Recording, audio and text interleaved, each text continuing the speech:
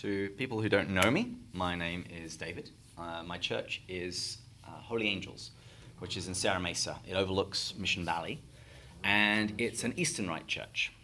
Not everybody knows, but in the Catholic Church there's a number of different rites, the largest of which is the Roman Rite. Santa Sophia is a Roman Rite Catholic church. But there are these other rites within the Catholic Church. We are still in communion with the Pope. We still share the same Eucharist. We are still Catholic. But our theological expression is a little different, and our Sunday liturgy looks and sounds a little different as well. And whenever I give a talk, I always encourage Roman Rite Catholics to come and visit an Eastern Rite at least once, because it dispels the notion that Catholicism has a sort of stale uniformity. When you visit the East, you see that there's far more diversity within the Catholic Church than many people imagine. The other important thing about me is I talk funny. I'm not originally from the United States. I'm from England. But I was working out, I've been here for nearly 10 years. And I have a green card to prove it. So nobody's kicking me out of this country anytime soon. Corrine asked me to give a presentation on the early church. And church history is one of my passions. It's one of my favorite topics to talk about and write about. I have a blog, restlesspilgrim.net.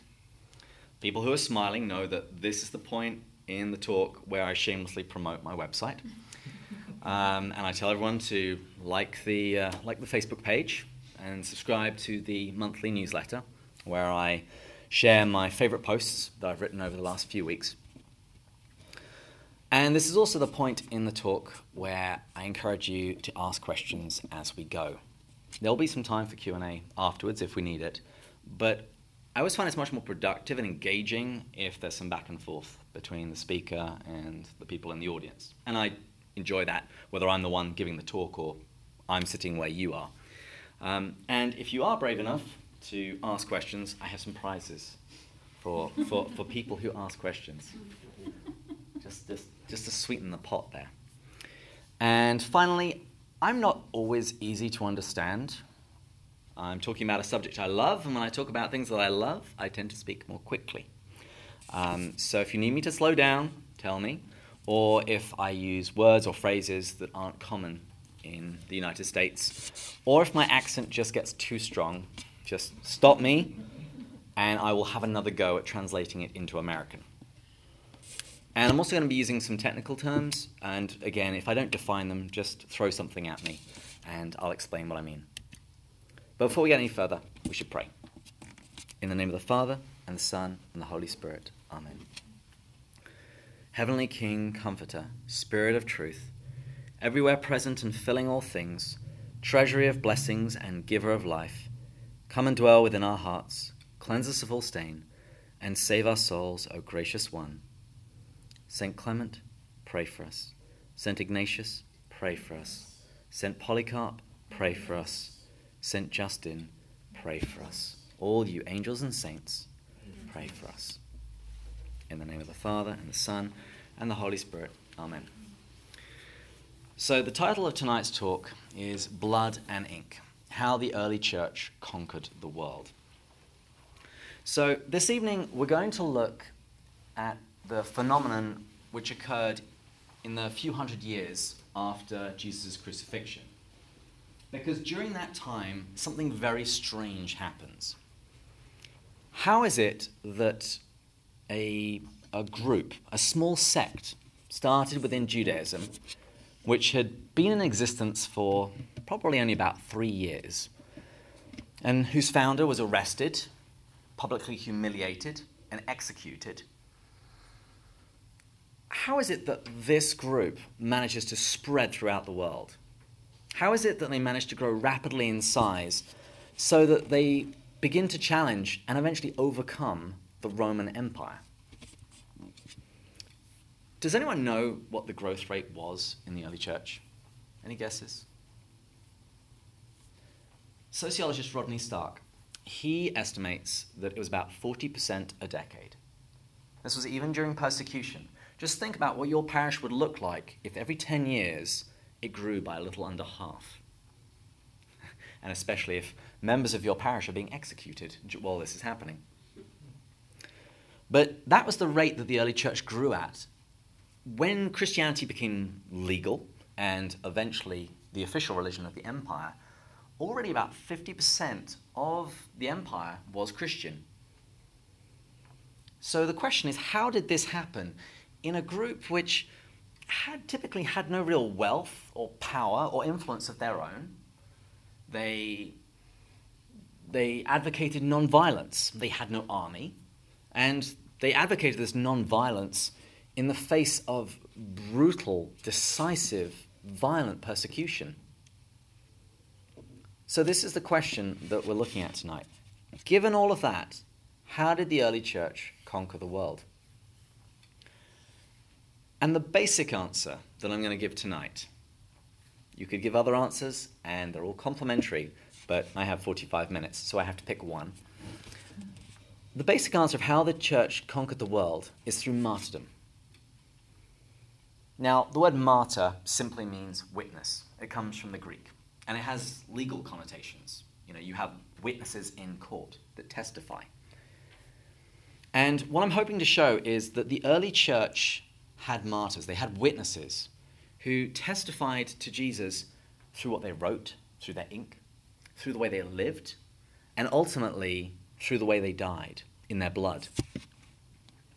And it's worth remembering Jesus' words in the Gospel of John. He says, "Truly, truly, I say to you that unless a grain of wheat falls to the earth and dies, it remains alone. But if it dies, it bears much fruit." And this is what happened as the early church was populated with martyrs. They bore much fruit. An ecclesiastical writer, a guy named Tertullian, we're going to be mentioning him again later, he wrote the famous phrase that the blood of the martyrs is seed of Christians, is seed of the church. That as Christians offer up their lives for Jesus, it brings the world's attention and brings more converts. So what we're going to do tonight is we are going to chart the course of the church through history, the first few hundred years, and see how blood and ink, they converted the church. And this isn't just a history lesson. If you guys leave tonight and simply know one or two more historical facts, I will have regarded myself as a failure. The purpose of doing this tonight is to inspire you with zeal for your own faith, and also to start looking at the early church and considering how we can apply the wisdom of the early church to today's society, to today's problems within the church. So as we look at church history, it's worth bearing in mind that church history doesn't end with the narrative of the Bible. So we have to deal with several hundred years afterwards today. So we'll be looking at some historical sources. But before we do that, let's backtrack and look at the trajectory of the church. First of all, in the Gospels. In the Gospels, we read about Jesus being incarnated, performing his ministry, and receiving persecution, and then death. But fortunately for Christians, the story doesn't end there. He rose again, and he appeared to his disciples, and he taught them, and he sent them out. He told them to go to all of the nations. He says, baptizing them in the name of the Father, the Son, and the Holy Spirit. And he told them to teach these new disciples everything that Jesus had taught them. That's where the story ends with the Gospels. And the rest of the New Testament unpacks a little bit more of what happened in church history. Some of it through the epistles of the apostles, people like Paul, Peter, Jude, but principally through Acts of the Apostles. And I was actually just at the West Coast Biblical Studies Conference this weekend, and this was our focus. And Acts of the Apostles is basically a sequel to the Gospel of Luke. They have the same author, and where events end in Luke's Gospel, that's where they start again in Acts of the Apostles. And it's in Acts of the Apostles that we read about Pentecost, the coming of the Holy Spirit, life in the nascent Jerusalem church, and how the followers of Jesus began to live out the Lord's command to preach his gospel, his resurrection, in Jerusalem, Judea, Samaria, and then to the ends of the earth. And we read about how new Christian communities were formed outside of the Holy Land, principally through the ministry and missionary journeys of St. Paul. We also read about the struggles that the church had internally. A group known as the Judaizers, who were going around and telling Christians that, Gentile Christians, that if they wanted to become Christian, well, they first had to become Jewish. They had to become circumcised. They had to keep kosher. They had to keep the whole law of Moses, and then they could be Christians. And the church responded to this struggle with the Council of Jerusalem, where they declared that, no, you don't have to do that. But there's also a motif that runs through Acts of the Apostles, and that's of persecution and martyrdom. It runs throughout, but we hear about the persecution that St. Paul himself instigated when he wasn't a Christian. And then, as the chapters move forward, St. Paul converts, and then he himself is persecuted. And we also hear about two martyrs. We hear about the proto-martyr, that's the first martyr, Deacon Stephen, who is stoned to death in Acts 7. And then just in Acts 12, we have the death of the first apostle, St. James, the son of Zebedee. So even in the earliest history of the church, still found in Scripture, we find throughout a history of persecution and martyrdom. And this is a motif that's going to continue as we move through church history. So we're going to now move out of the Bible and a little later in the first century and come to the Emperor Nero. Now, how to describe Nero? I think the contemporary way would be to describe him as a real piece of work. He killed his mother. He divorced his first wife when he found out that she wasn't going to be able to give him a child. And then his second wife, when she was pregnant with their second child, in a rage after he had been out at watching the gladiatorial games, his wife was nagging him, and so he kicked her in the stomach, causing her to miscarry their child and ultimately bleed to death. So, Emperor Nero, not a nice guy. But the incident that we particularly care about it took place in the summer of AD 64. In Rome, where Nero was, there was this massive fire, and it destroyed large portions of Rome. And it wasn't long before people started pointing fingers at Nero. And there are a few reasons for that. The first reason was that it was well known that he wanted some of this land for himself. There was a part of Rome where he really wanted to build for himself this new palace. But unfortunately, before the fire, it was occupied by all of these inconvenient poor people. But fortunately, when it all went up in flames, the land was now cleared. And Nero began building work on that land. A little suspiciously quickly. He just did it a little bit too quickly, and people started thinking that he had something to do with this fire. Now, we can't say for certain whether Nero was behind the fire, but we can say for certain that he had a problem. He needed a scapegoat. He needed to distract people from all of these accusatory glances. And fortunately for Nero, there was a cult in Rome of foreign origin that didn't arrive that long ago, and the Romans themselves were somewhat suspicious of this new religious group. It was the Christians. And to find out what happened, we look at the Roman historian Tacitus. He says that to put an end to the rumor, Nero punished with the utmost refinements of cruelty a class of men loathed for their vices, whom the crowd styled Christians.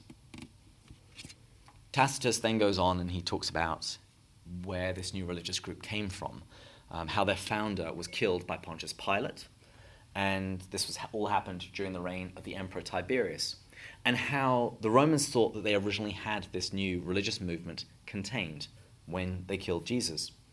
He said, the pernicious superstition was checked for a moment, only to break out once more, not merely in Judea, the home of the disease, but in the capital itself, where all things horrible or shameful in the world collect and find a vogue. So it's clear that Tacitus was not a fan of Christianity. He referred to it as a pernicious superstition and as a disease. He then goes on to explain that through continuous torture, eventually some Christians confess to starting the fires. It's amazing what you'll do, if you're given that amount of pain. But what happened then is he started arresting vast numbers of Christians, rounding them up and charging them not with arson, but with hatred of humanity. That was the Christians' crime. Tacitus says they were covered with the skins of wild beasts and torn to death by dogs, or they were fastened to crosses, and when daylight failed, they were burned to serve as lamps by night. Notice Nero's very cruel care over what happened to the Christians. Nero gave an exhibition in the circus of some of these deaths. And in Roman times, with circus, don't think clowns and jugglers. Think chariot races, gladiatorial matches, and executions. And Nero also opened up his own garden and dressed as a charioteer, in kind of treating the whole thing like a costume party. He mingled among the crowd as the Christians were killed. And Tacitus tells us that this started to backfire, because as the Roman people saw the treatment of the Christians and also how they went to their deaths, they started to pity them. And it's in this persecution that the apostles Peter and Paul are killed. Peter, does anyone know how he died? Upside down. Yeah, he's crucified upside down. He didn't regard himself worthy to die in the same way as his Lord. And St. Paul, anyone know? Beheaded? Yeah. He was a Roman citizen, so he had the sweet deal of having his head cut off instead. Once again, the Romans must have thought that they had finally stopped this pernicious superstition, that by killing the two most important Christian leaders, that in doing so, they'd also killed this disease of Christianity. However, that didn't work. We are still here. And there are lots of reasons for that, but one very important reason is the Christians had a way of new Christians taking up the mantle of the apostles to care for the church and to preach the deposit of faith. And many of these men we know as the early church fathers. These were the successors to the apostles, the people who preached, they taught, they defended the faith and won new converts. And in many, many cases, they also offered their lives for Christ. And the rest of tonight, we're going to look at three of them. And as I tell their stories, it's always a good idea to think, how would I have reacted? The first church father we're going to look at is my favorite. His name is Ignatius of Antioch. And Ignatius is also going to be the name of my first son, if I get married and I end up marrying somebody who also loves the early church. He was a disciple of the Apostle John, and he was bishop in Antioch. But in 107 AD, he was caught, he was tried, and he was sentenced to death.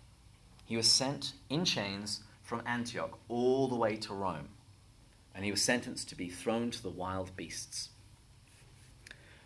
Fortunately for us, while he was on his way, he wrote 7 letters. He wrote one letter to a fellow bishop, a guy called Polycarp. We're going to be meeting him shortly. He also wrote to 5 of the churches that he passed on his way. And I have another talk about worship in the early church, what that looked like in the first century or so.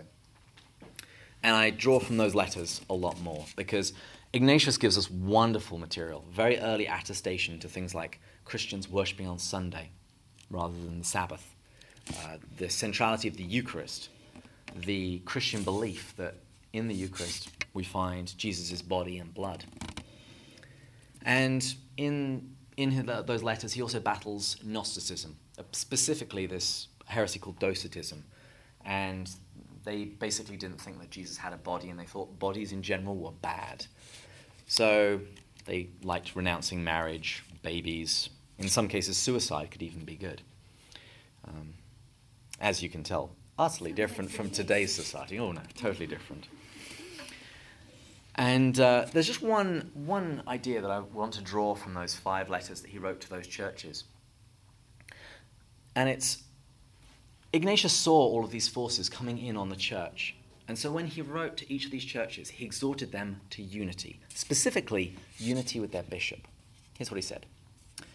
See that you follow the bishop, even as Jesus Christ follows the Father. Follow the priests, as you would the apostles. and reverence the deacons as you would reverence the command of God. Wherever the bishop shall appear, there let the assembly also be, just as wherever Jesus Christ is, there is the Catholic Church. Let no man deceive himself. If anyone is not within the altar, he is deprived of the bread of God. He, therefore, who does not assemble with the church has thus manifested his pride and condemned himself. So, against this influx of heresy and persecution, Ignatius says, stay with your bishop. Stay within the bounds of the Catholic Church. And incidentally, this is the earliest attestation we have for the phrase, the Catholic Church. This is in 107 AD. You don't have to wait until Constantine. Yeah, oh, absolutely. Yeah, ask me questions. That's cool. So is it assumed that he was taught by John taught him these? Yes. Or John was his teacher. And particularly with that Catholic Church thing, exactly. Ignatius doesn't present it as something that he's making up. It's like, there is there's a church that I'm going to call Catholic. Right. He's using it in a very ho-hum manner, like this is a common term. Mm-hmm. So yes, it predates that. You're easily within the 1st century when that was used. And actually, generally, you see that as a real theme throughout the Fathers. It's all about this idea of apostolic succession, of the apostolic pedigree of the teachers. So do we assume then that Jesus taught that, or was that something that John and the disciples, that term could be Catholic? Maybe in one of. I don't want to derail the Oh no, that's cool. I'm okay with tangents. I never met a tangent I didn't like taking. No, in one of Paul's letters, it's Ephesians, I think it is, he speaks of the church, and it speaks of it in this very universal sense. So even if that term might not have been used, it develops rapidly within the first generation of Christianity. Okay. Thanks. No worries. So that was drawn from those 5 letters that he sent to the neighboring churches. But Ignatius also sent one letter to Rome, to where he was going to die. And that's the main one I want to focus on.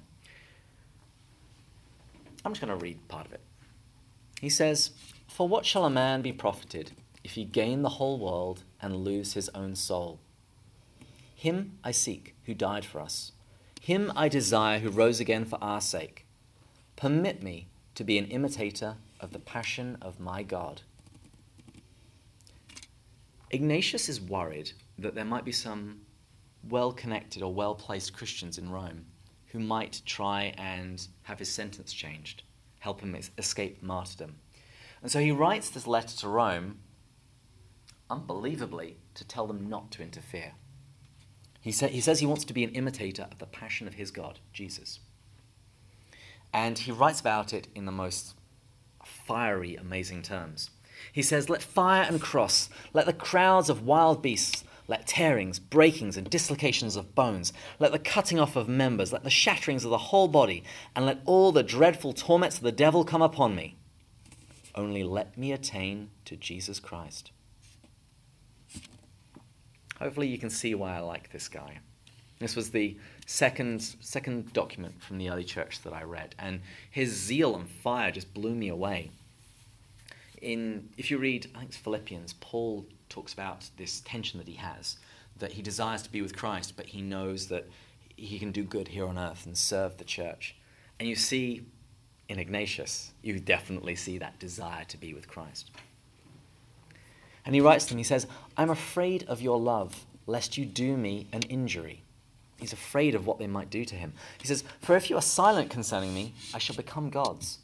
But if you show love to my flesh, I shall have to again run my race." He's afraid that they're going to care more about his physical well-being than his spiritual well-being.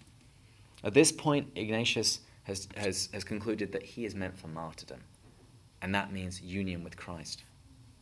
He says, "Do not seek to confer upon me any greater favor than that I be sacrificed to God while the altar is still prepared, that being gathered together in love, you may sing praise to the Father through Jesus Christ, that God has deemed me, the bishop of Syria, worthy to be sent from east unto the west. I am the wheat of God, and let me be ground by the teeth of the wild beasts, that I may be found the pure bread of Christ." what does that sound like? What do you think of when you hear language about singing, sacrifice, altar, wheat, bread of Christ? The Eucharist. This is all incredibly Eucharistic. Now, Ignatius, he had been a layman and then a clergy for years. He had celebrated the Eucharist every week. He had lived the Eucharistic life, and now he had the opportunity to participate in the sufferings of Jesus in a most real way. And he's also there alluding to the prophecy of Malachi. You actually hear it at every Mass, Eucharistic prayer number 3, when it talks about from the rising of the sun to its setting, from east to west. This is a prophecy in Malachi that someday there is going to be this offering that is going to be found among the Gentiles, that is going to be acceptable to God, which is fulfilled in the Eucharist. And Ignatius, in all of this, sees himself as offering himself in a Eucharistic fashion.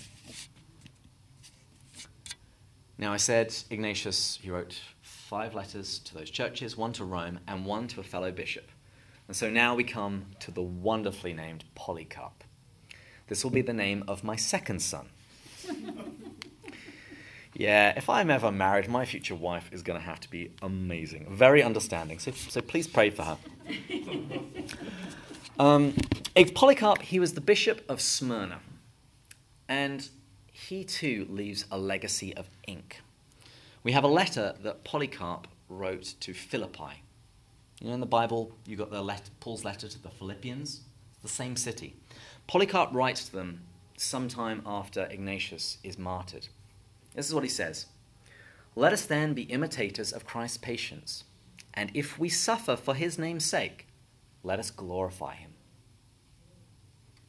Well, in AD 155, Polycarp gets his chance. 40 years after meeting his friend bishop, Ignatius, Polycarp suffers the same fate, martyrdom. And we have a written account of Polycarp's martyrdom. It's very detailed. And in the early church, it was extremely popular. And generally speaking, the accounts of the martyrdoms, of the martyrologies, were amazingly popular in the early church. They were like just a notch below Scripture.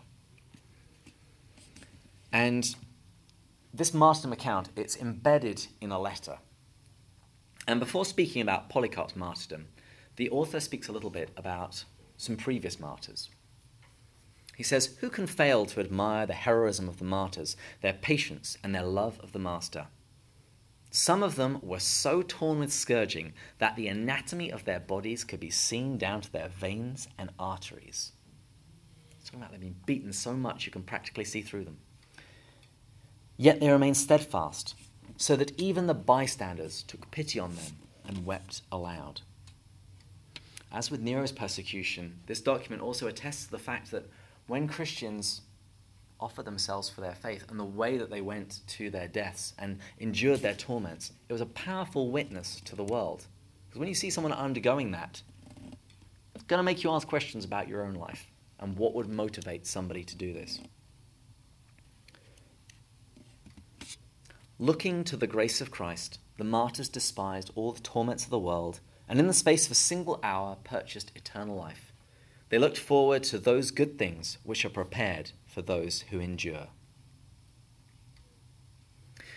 Now, this document goes on to talk about a guy called Quintus. He was a Phrygian. And what he did is he got together a bunch of other Phrygians, and he convinced themselves to march down to the local Roman office and volunteer themselves for martyrdom. Now, this was a no-no in the early church. It's one thing when you've been caught, you're sentenced to death, and like Ignatius, you're embracing this destiny. But you're never meant to go looking for martyrdom like this. And we hear what happens to that group. They go down to the Roman office, and they're tortured, and eventually one of them apostatizes. He denies Christ, and he offers the pagan sacrifices. It was Quintus, the guy that organized the group to go down there in the first place.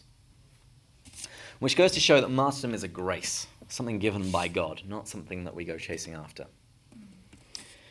But then we come to the martyrdom of Polycarp. And if you recall when we were looking at Ignatius, I said I quoted Ignatius, where he said, I want to be an imitator of the passion of my God. Well, in Polycarp's martyrdom, we see lots of parallels with Jesus' own passion. And the text even spells out what some of these are. The chief of police is a guy called Herod. Polycarp is caught when he's betrayed by someone from the household. And if you'd like to look at more of those parallels, I have a wonderful article on my blog, restlesspilgrim.net. I said I shamelessly promote whenever I can. And I actually go through all of the parallels that I found there.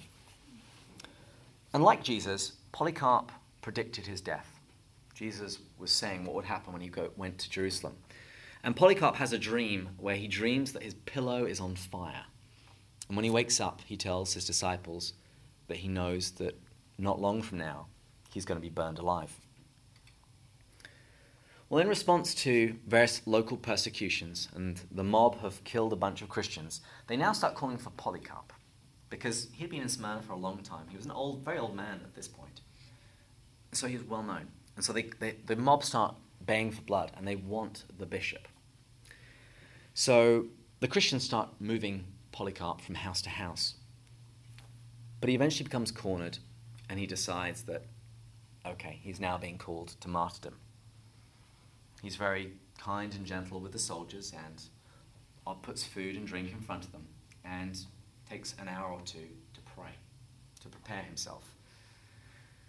The chief of police then takes him towards the arena. And along the way, he's encouraging him that when he gets to the arena, he should just say that Caesar is Lord and offer the sacrifice. So Caesar is Lord. In Greek, Kaiser Kurios. This is what the Christians were told to say. Because for Christians, who is really Lord? Jesus. Christos Kurios. This was one of the earliest Christian creeds, that Christ is Lord. But the Romans, as a test, they would make them say that Caesar is Lord and offer a sacrifice, which was typically just a pinch of incense. You would just throw in a fire. Very easy to do. And Polycarp is brought into the arena, and he meets the proconsul, the guy that's in charge. And he says to him, "Have respect for your old age. Swear by the genius of Caesar. Change your mind and say, away with the atheists." Because that's one of the names that Christians were called. They were called atheists by the Romans because they didn't believe in any of the Roman gods. Polycarp's response was amazing. But Polycarp, gazing with a stern countenance on the whole rabble of lawless heathen in the arena, let out a deep groan, looking up to heaven, and with a wave of his hand at those present, said, "Away with the atheists." Because as far as Polycarp was concerned, they were the atheists, not him. The proconsul insists. He says, "Take the oath, and I will set you free. Revile Christ." And Polycarp's response to this, it's my favorite line in the whole martyrdom. He says, 86 years have I served him, and he never did me any wrong. How then dare I blaspheme my king and my saviour? This gets the proconsul angry. He threatens him with beasts, he threatens him with fire. And Polycarp, again like a boss, he says, "You threaten me with fire, which burns for an hour, and after a little while is extinguished. You evidently don't know the fire of judgment to come and the eternal punishment which awaits the wicked. But why do you delay? Bring forth what you will." This is the 2nd century equivalent of "bring it on." And so the crowd gather wood for a pyre in which they can burn Polycarp. And they then tie him to a stake. But before they can set fire to this pyre, Polycarp prays a prayer. And I'm going to read what he prayed. I just want you to think, what does this remind you of? "O Lord God Almighty, I give you thanks. I give you thanks that you have counted me worthy this day and this hour, that I should be one of your martyrs, and share in the cup of your Christ, to the resurrection of eternal life, both of soul and body, through the Holy Ghost. May I be accepted this day before you, as an acceptable sacrifice, as you have foreordained and have now fulfilled. Therefore I praise you, for all things. I bless you, I glorify you, along with the everlasting and heavenly Jesus Christ, your beloved Son, with whom to you and the Holy Spirit be glory, both now and to all coming ages. Amen. What does that sound like? I don't do rhetorical questions. I'm expecting an answer. Church. It's like sound like church. What's the other one? Sound like the Apostles' Creed. Sounds like the Apostles' Creed. Anything else? Where else do you hear somebody asking, giving a thanksgiving and asking that a sacrifice be acceptable? It's like the Eucharistic prayer. Again, just like Ignatius, Christians every Sunday, they prepare for their martyrdom. They get to partake of the sacrifice of Christ so that they can then go out and do the same. My body broken for you, my blood poured out for you. And Polycarp gets to offer his own life in thanksgiving. And they set fire to the pyre, and the flames wrap around Polycarp. But they don't smell burning flesh. They smell cooking bread. Doesn't that sound Eucharistic? And the flames don't hurt him, so eventually a soldier comes and just runs him through. And blood pours out of the side of now Polycarp. You should be thinking Jesus on the cross. And so much blood pours out that it actually puts out the fire. And the enemies of the Christians ask the magistrate not to release Polycarp's body. And they say for fear that these Christians, they'll just go and start worshipping this Polycarp instead. Jesus. Yeah. It's exactly the same as Jesus. It's exactly the same as Jesus. There you go. But they say that they're afraid that Christians are going to start worshipping Polycarp instead. And the author of the Martyrdom has a lovely response to this. He says, "They did not realize that we could never abandon Christ, who suffered for our salvation, the blameless one for sinners, or worship any other. Him we worship as being the Son of God. The martyrs we love for being disciples and imitators of the Lord, and deservedly so, because of their unsurpassable devotion to their King and Teacher. May it be our good fortune too to be their companions and fellow disciples." And I read this section because I think it's really good for Catholics to hear this, because it articulates very well how Catholics distinguish between worship of God and honour that we give to the saints, to the martyrs. There is only one sacrifice that can truly take away sins, and that's Jesus. There is only one God worthy of worship, but we give honour to the martyrs for their imitation of God, for their imitation of Christ and his sacrifice. But they failed to completely destroy Polycarp's body. There were still left some bones. And we're told that afterwards we collected Polycarp's bones, being more precious than the most exquisite jewels and more purified than gold, we interned them in a fitting place. There the Lord will permit us, as far as possible, to assemble in rapturous joy and celebrate his martyrdom, his birthday, both in order to commemorate the heroes who have gone before and to train the heroes yet to come. So again, what does this sound like, the gathering up of these bones and putting them in a particular place?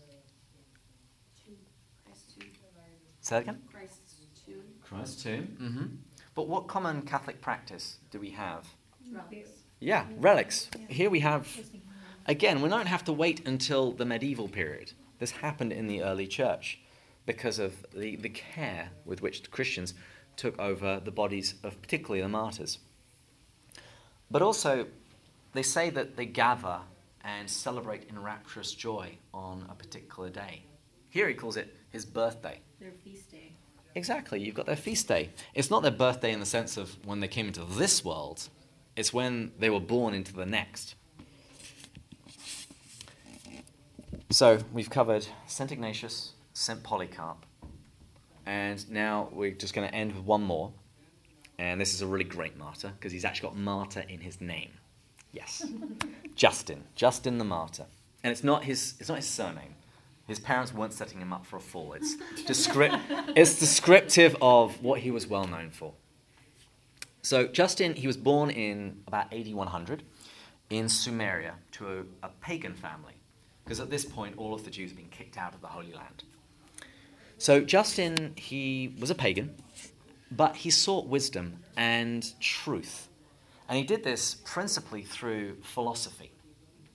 Because at the time, there were all of these different philosophical schools. It's sometimes a little hard for us to think of this today. You know, philosophy is something that you do at school, and it's dry and it's abstract. Here, it was much closer to being a religion. So Justin first went and looked at the Stoics. So we talk about somebody being Stoic today, but back then it's a fully developed philosophical system. It was founded by a guy called Zeno, which is one of the coolest of names. Maybe kid number 3. Yeah. Is that with an X or a Z? It's Z, or if you insist, Z-E-N-O. So he spent some time with the Stoics, but he didn't hang around them for too long because they couldn't tell him anything about God. And to Justin's mind, that's just silly. So Justin moved on from the Stoics, and he then went to a peripatetic philosopher.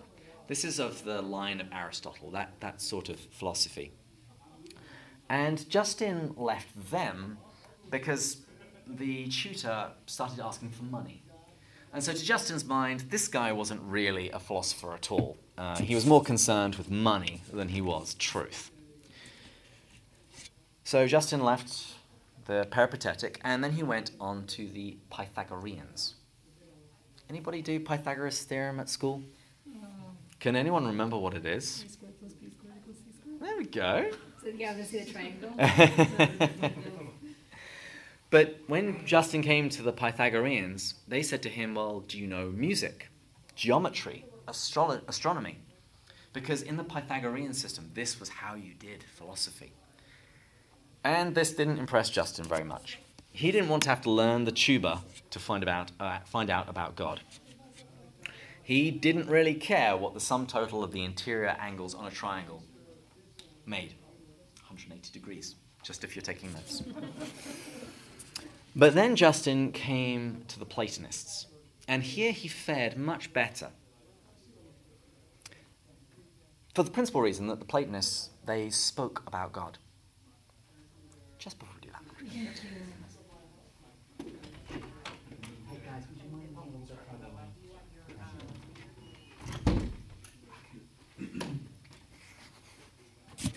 When my mum first visited America, I took her to a restaurant, and her first comment was, I can hear the conversation of everybody in this restaurant.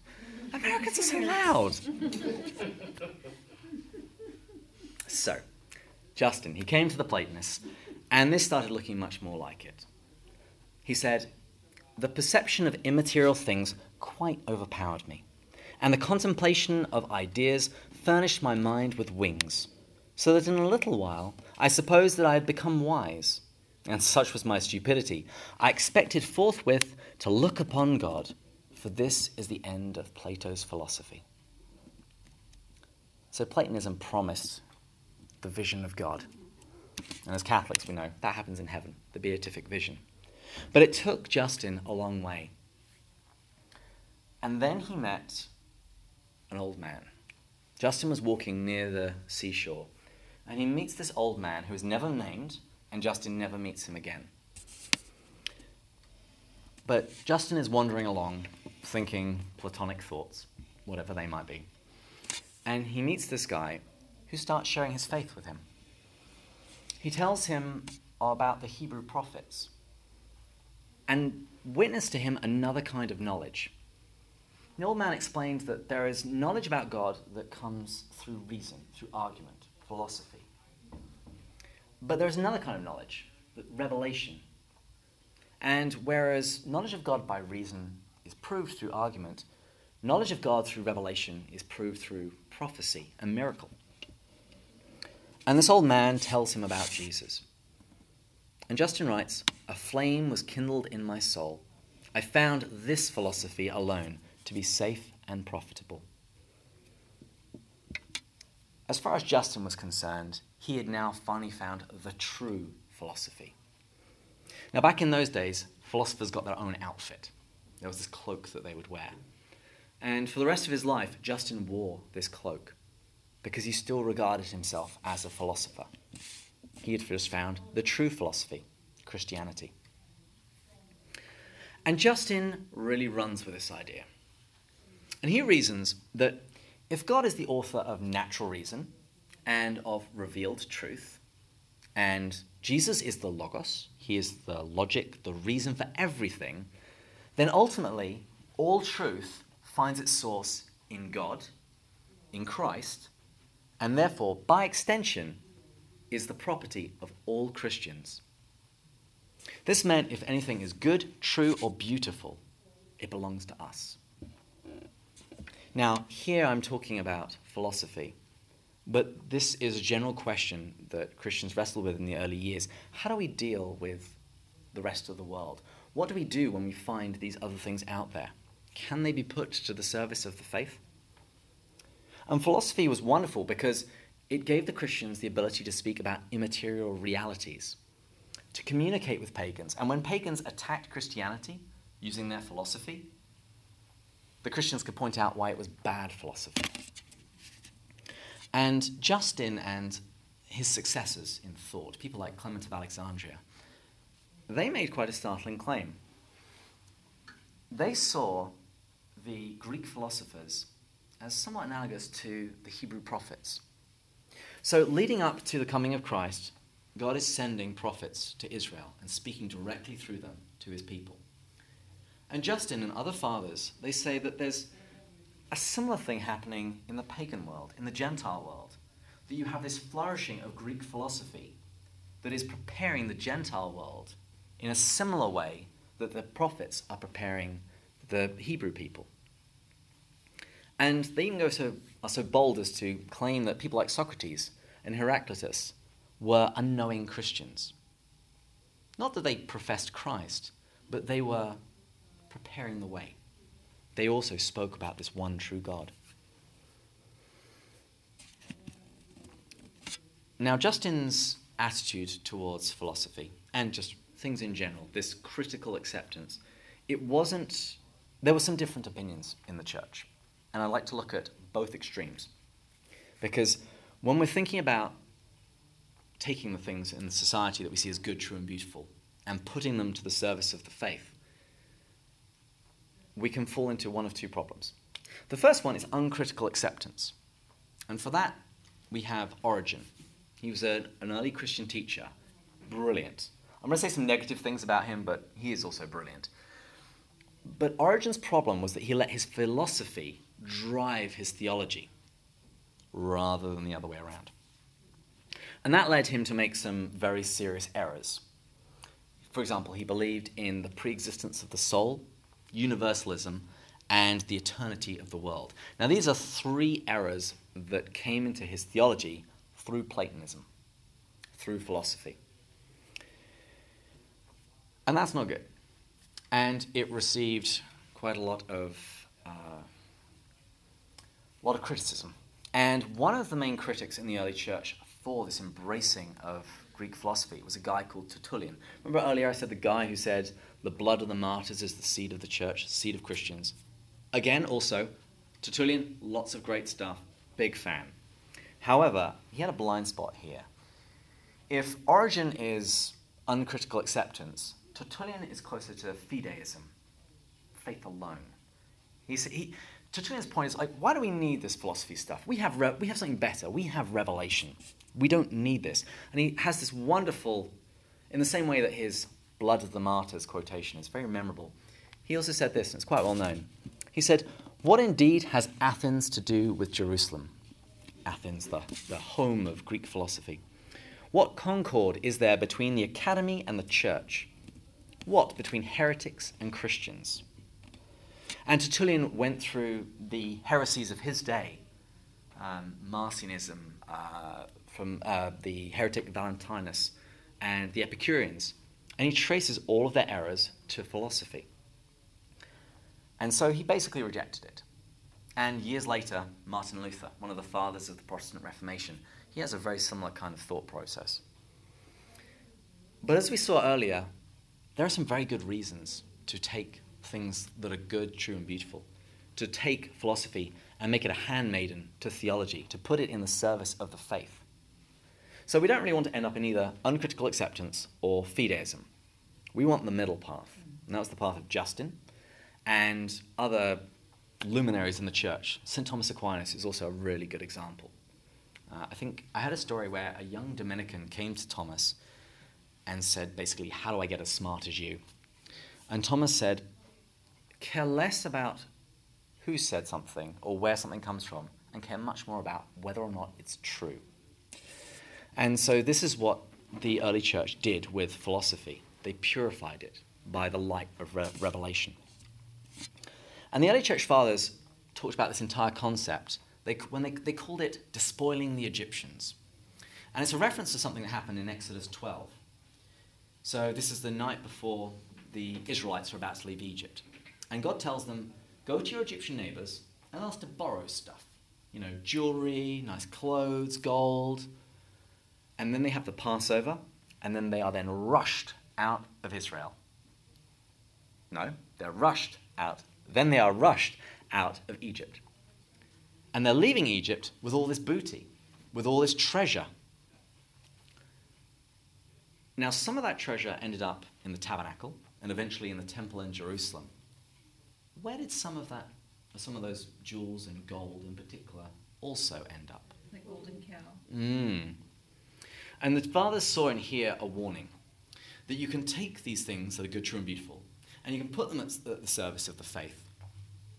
But beware, because there is the danger that if you don't do this well, it can lead you away from God, just in the same way the golden calf led the Israelites away from Yahweh. This is why critical acceptance is so important.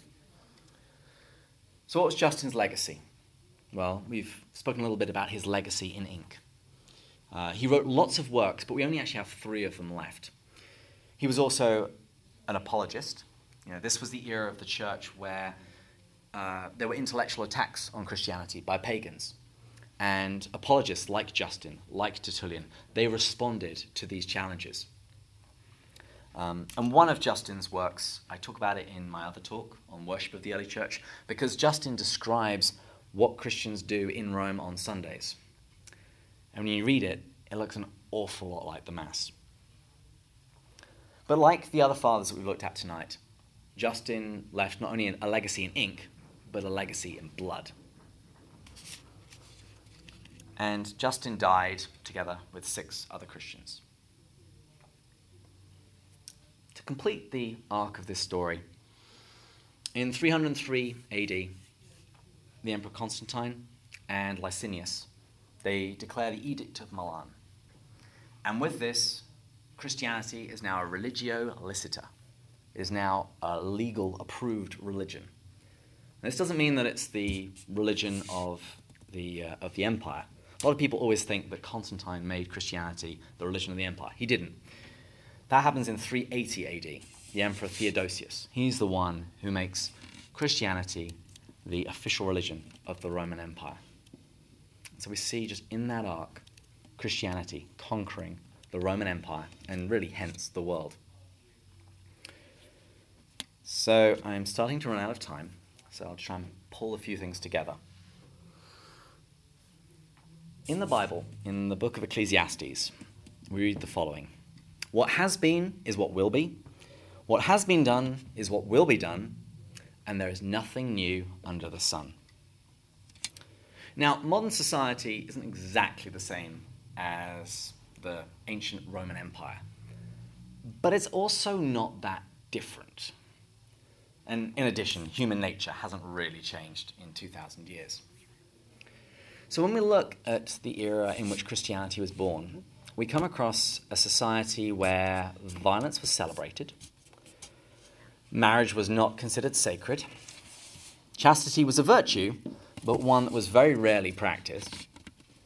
There was contraception, abortion, it was very common, and there was even infanticide. After you gave birth to your child, you had 8 days when you could legally kill that child, flush them down the sewer, leave them by the river, put them in the town dump.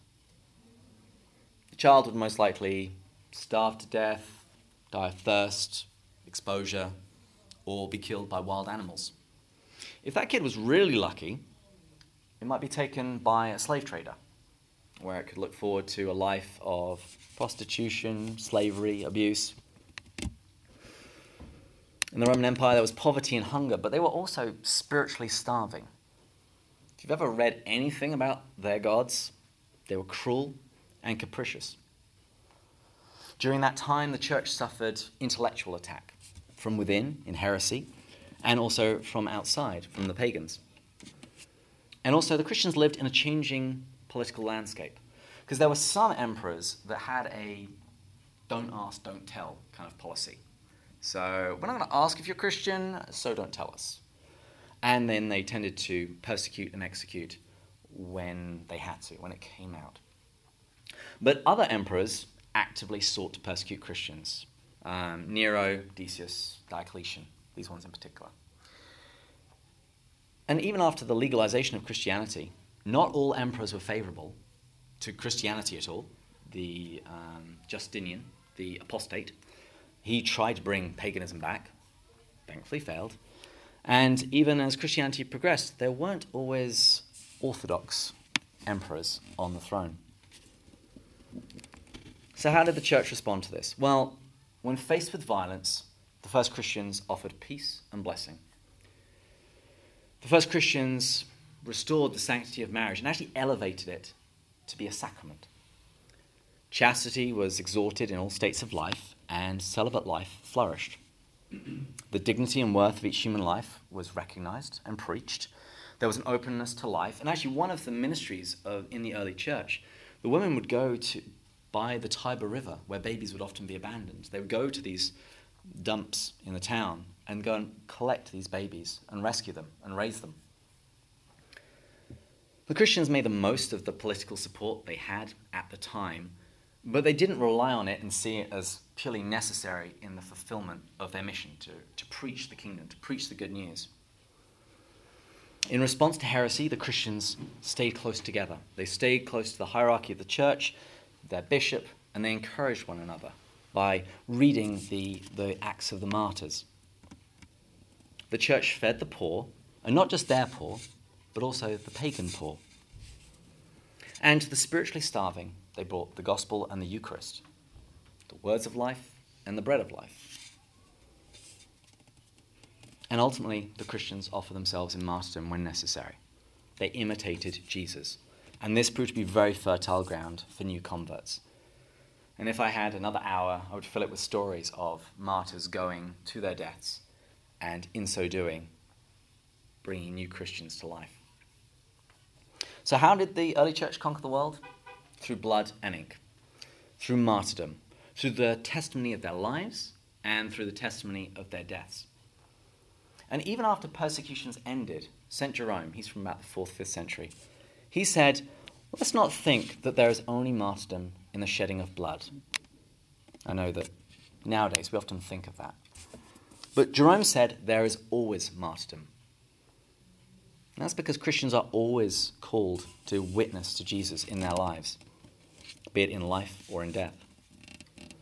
The early church conquered the world through blood and ink, and we're called to conquer it again in our generation. Let's end in prayer. I want to read a short passage from the Book of Wisdom. In the name of the Father, and the Son, and the Holy Spirit. Amen. But the souls of the just are in the hand of God, and no torment shall touch them. They seemed in the view of the foolish to be dead, an affliction, utter destruction, but they are in peace. For if before men indeed they would be punished, yet is their hope full of immortality. Chastised a little, they shall be greatly blessed, because God tried them and found them worthy of himself. As gold in the furnace, he proved them, and as sacrificial offerings, he took them to himself. In the time of their visitation they shall shine, and they shall judge nations and rule over peoples, and the Lord shall be their king forever. Those who trust in him shall understand truth, and the faithful shall abide with him in love, because grace and mercy are with his holy ones, and his care is with the elect. Heavenly Father, thank you for these stories of your martyrs that inspire our faith. We ask you to care for those who suffer persecution today, particularly violent persecution, even in Syria, the place of your martyr, St. Ignatius.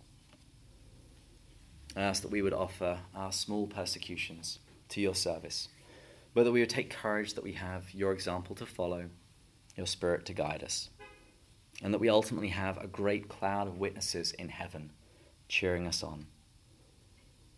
And through the testimony of our lives, may we win this world to you. In the name of the Father, and the Son, and the Holy Spirit. Amen.